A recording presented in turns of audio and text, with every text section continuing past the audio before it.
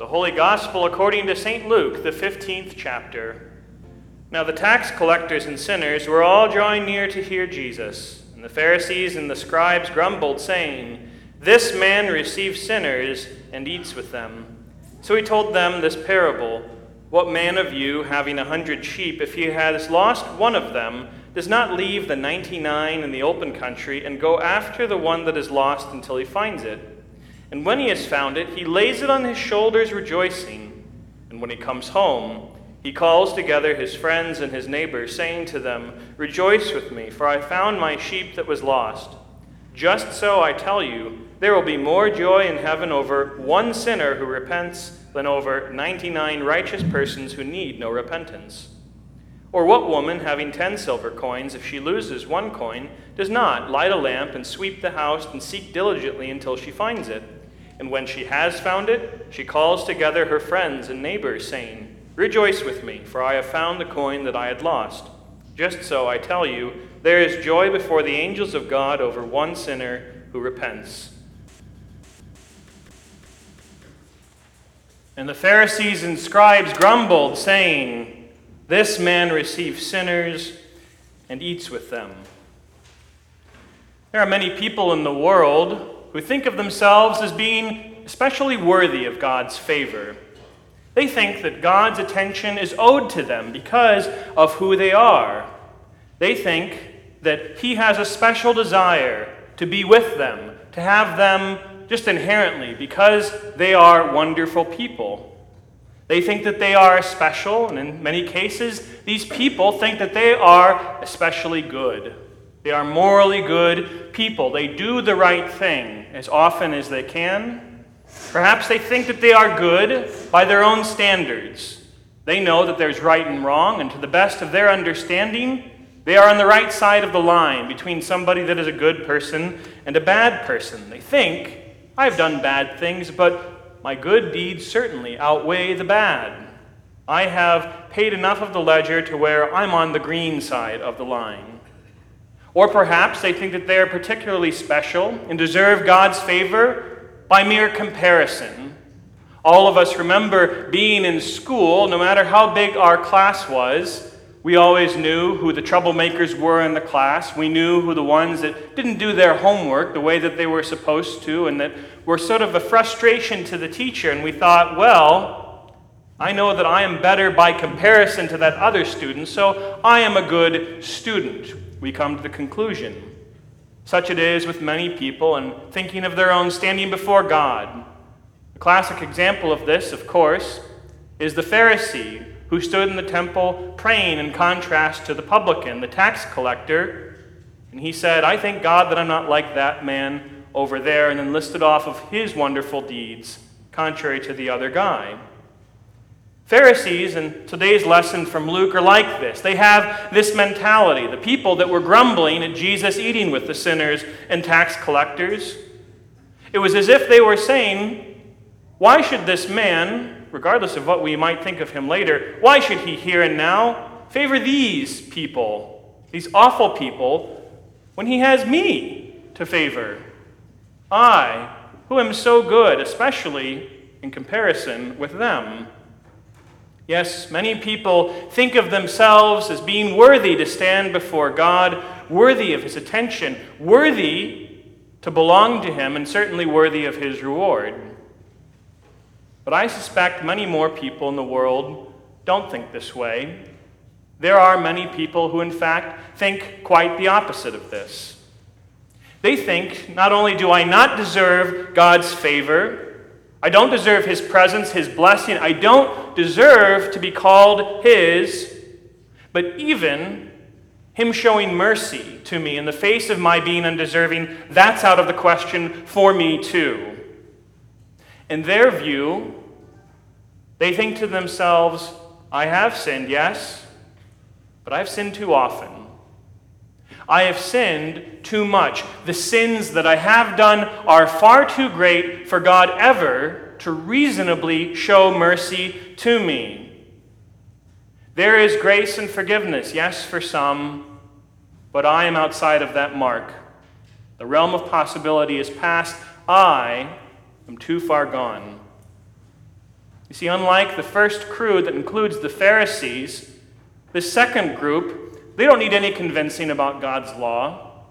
They don't need any convincing about God's wrath at sin and their own sin, because these things are their constant companion, the weight that they carry on their backs every day of their life. And you speak of God to them and salvation, all they can think about is that heavy, heavy load. And so their solution, then, is to run away from God.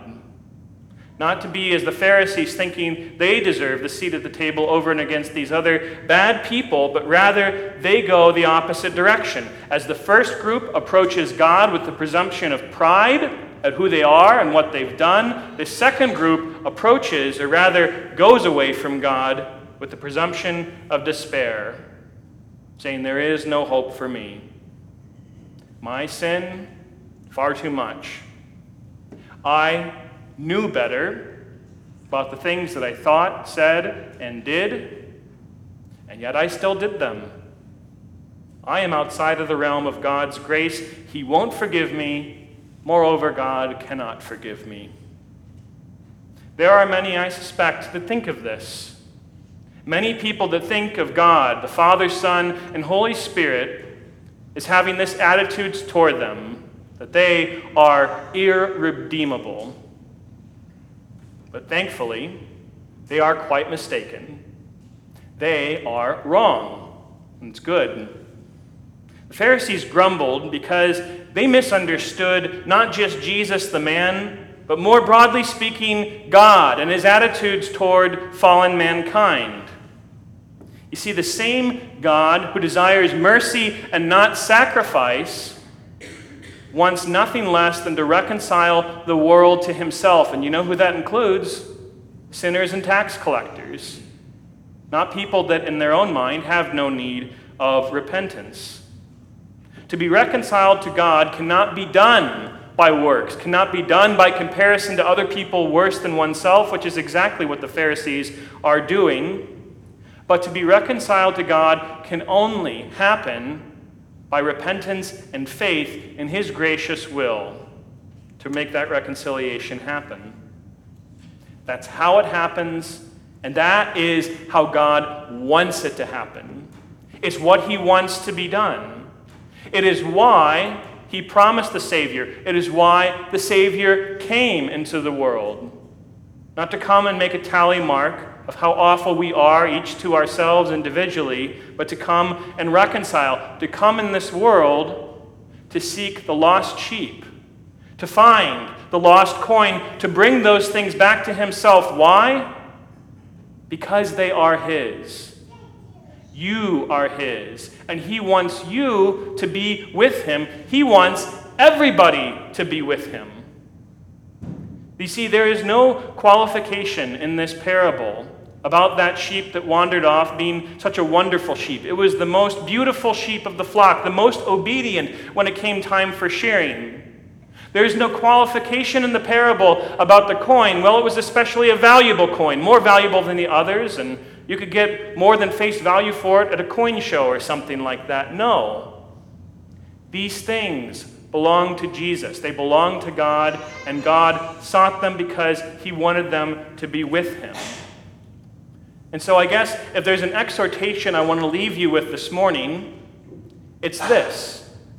Your family and friends, whether they grew up in Calvary or not, whether they grew up some other kind of Christian or not, whether they have never even darkened the door of a church, I want you to remember this message and give it to them. That they are lost if they are outside of the church, but God wants them back. Not because they are great or wonderful, but because he is great and wonderful. He is rich in mercy, and his love through Jesus Christ and his blood can bridge the gap of any sin. And there is a place for them here. There is a place for them in Christ's church, back in his family, to be with God in this life and forever. We can approach God. We can be with God because he is the one that draws us to himself. He is the one that loves us and wants to find us. So remember that and be encouraged. Be encouraged If and when you fall into sin, you say or do something that you know is wrong and you knew better, don't let the guilt of that sin and the weight of it hold you back from coming back to your Lord in prayer, coming back to his church, coming back to his altar, and saying in all sincerity, God, be merciful to me, a sinner, because that's what he wants you to do.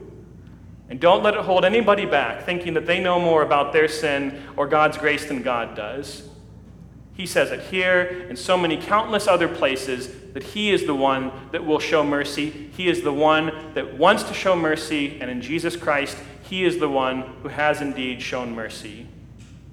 That is what Jesus sinners doth receive means. A great hymn to memorize and learn at home and to sing with your family, and a great hymn to take its message to heart, being encouraged yourselves and having the motivation and understanding for the message that you bring as Christians to other people so that they too might know the love of the same Jesus Christ.